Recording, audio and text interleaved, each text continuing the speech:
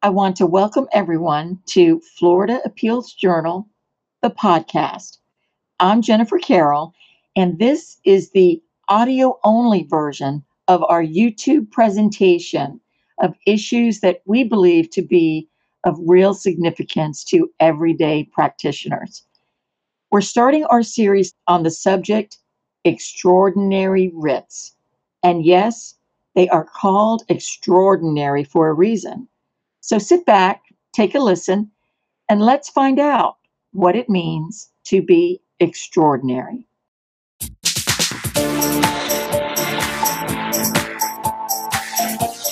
Welcome to today's edition of Florida Appeals Journal. I'm Jennifer Carroll, and today we're going to talk about a less common, but naturally very important writ called the writ of habeas corpus. I'm sure everybody has heard of habeas corpus, but what do you use it for? And is it just restricted to criminal? Most people think it's a criminal writ, has to do only with criminal cases, or can you use it in civil cases? And what is it all about? All right, we're going to talk about that. Let's first try to understand what it's all about, and then how do you use it effectively in your role as a civil litigator, okay, whether it's at the trial level or the appellate level. So the term habeas corpus means what, okay?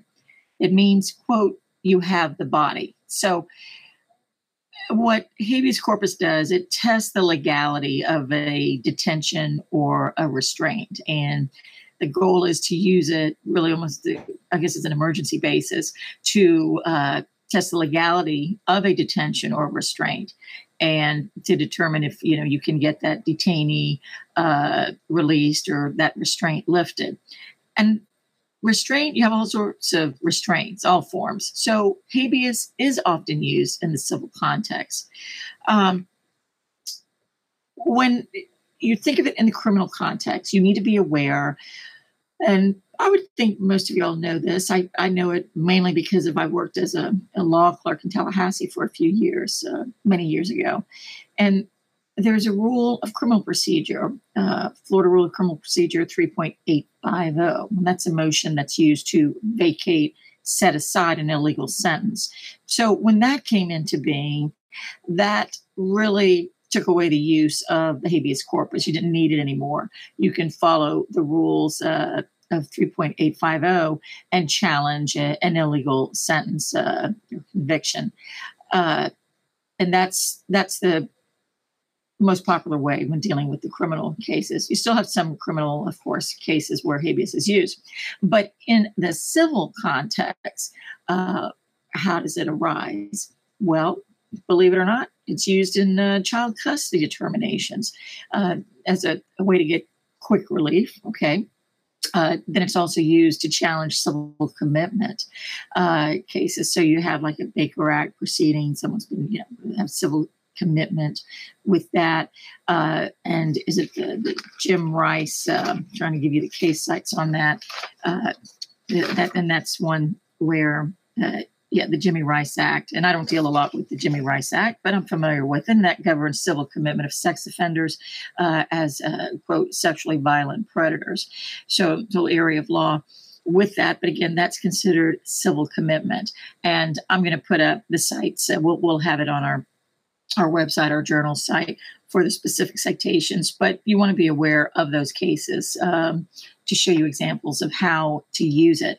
And in the child custody, I just always think that's interesting because if anybody does family law, that's always, things should be treated as an emergency basis, but they aren't. I think it's a very, very slow system, and you have to have a lot of patience. And when things need to be treated as an emergency, there's a debate on what constitutes an emergency. So anyway, habeas is used. One example, I kind of like this case. It shows the 3rd District, Brown v. Tan, 395 Southern 2nd, 1249, 3rd DCA 81 case.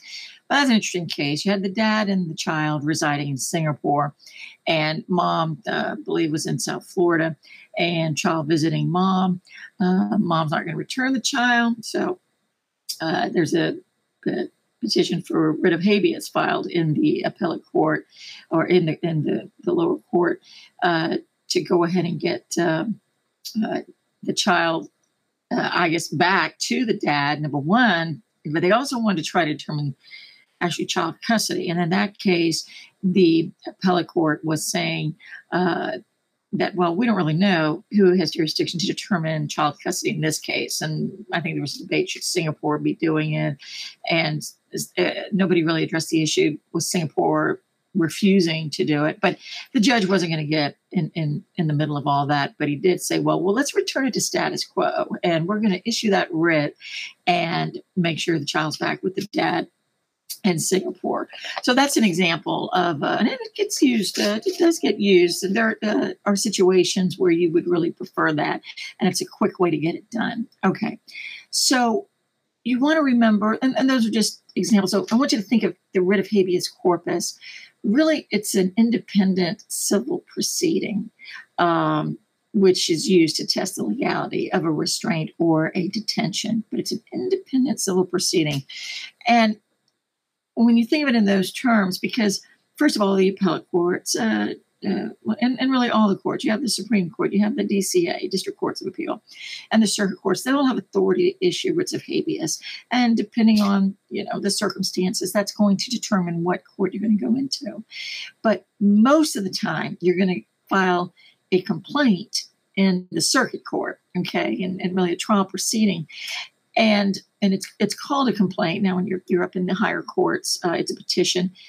And then if you're trying to review a lower tribunal action, then you're going to follow Florida Rule of Appellate Procedure 9.100 and the procedure there with respect to habeas.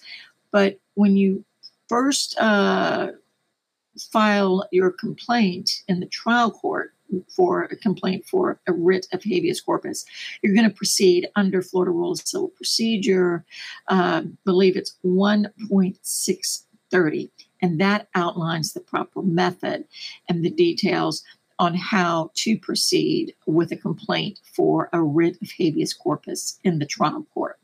And essentially, you're going to file an initial pleading. It's going to be styled a complaint, and that's 1.630B, which tells you your complaint needs to, of course, have a statement of facts and then a statement of the exact relief that you are seeking.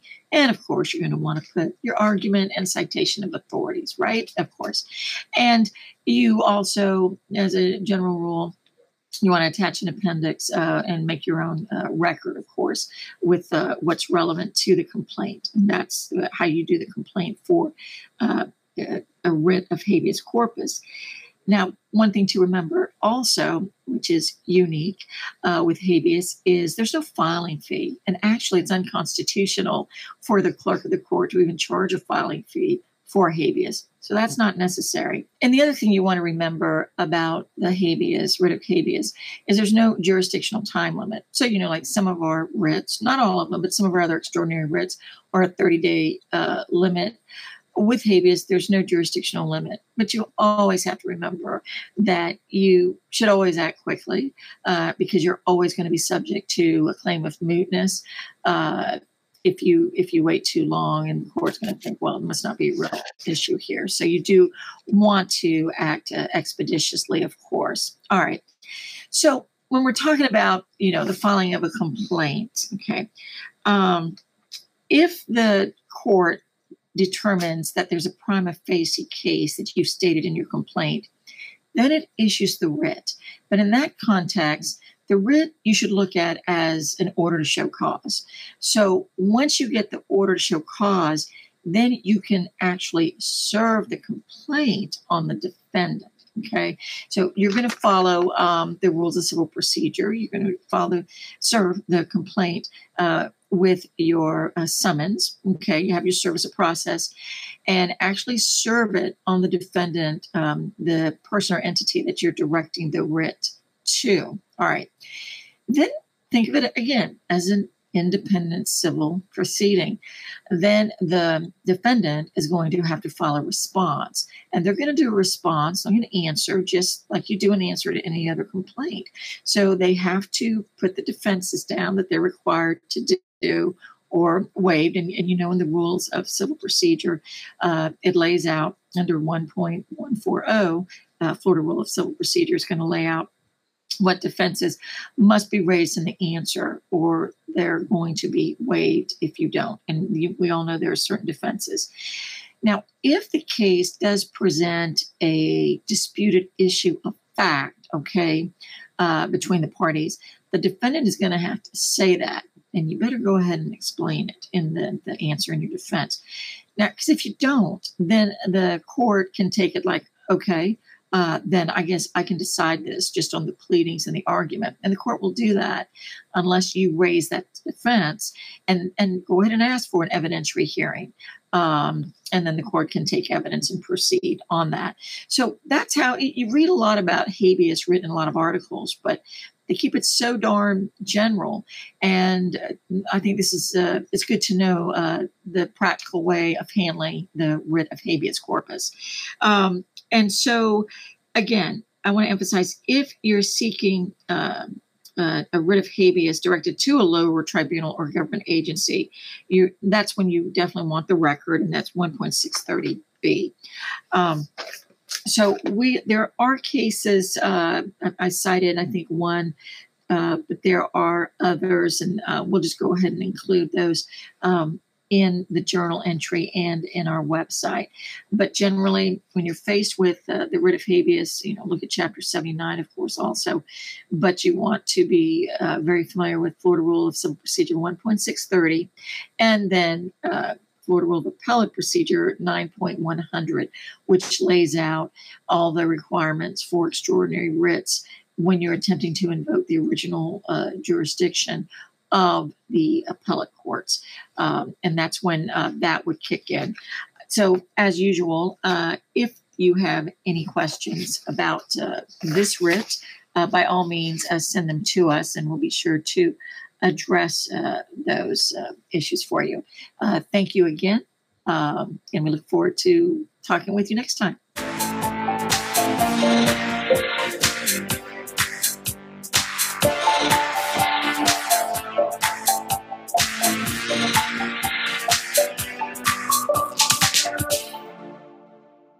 Thank you again for tuning in to our podcast. We hope you will find the information useful in your day-to-day practice. And of course, if you have any questions, feel free to email me at jcarroll@jscappeal.com or call our office 561-478-2102. And thank you again for tuning in.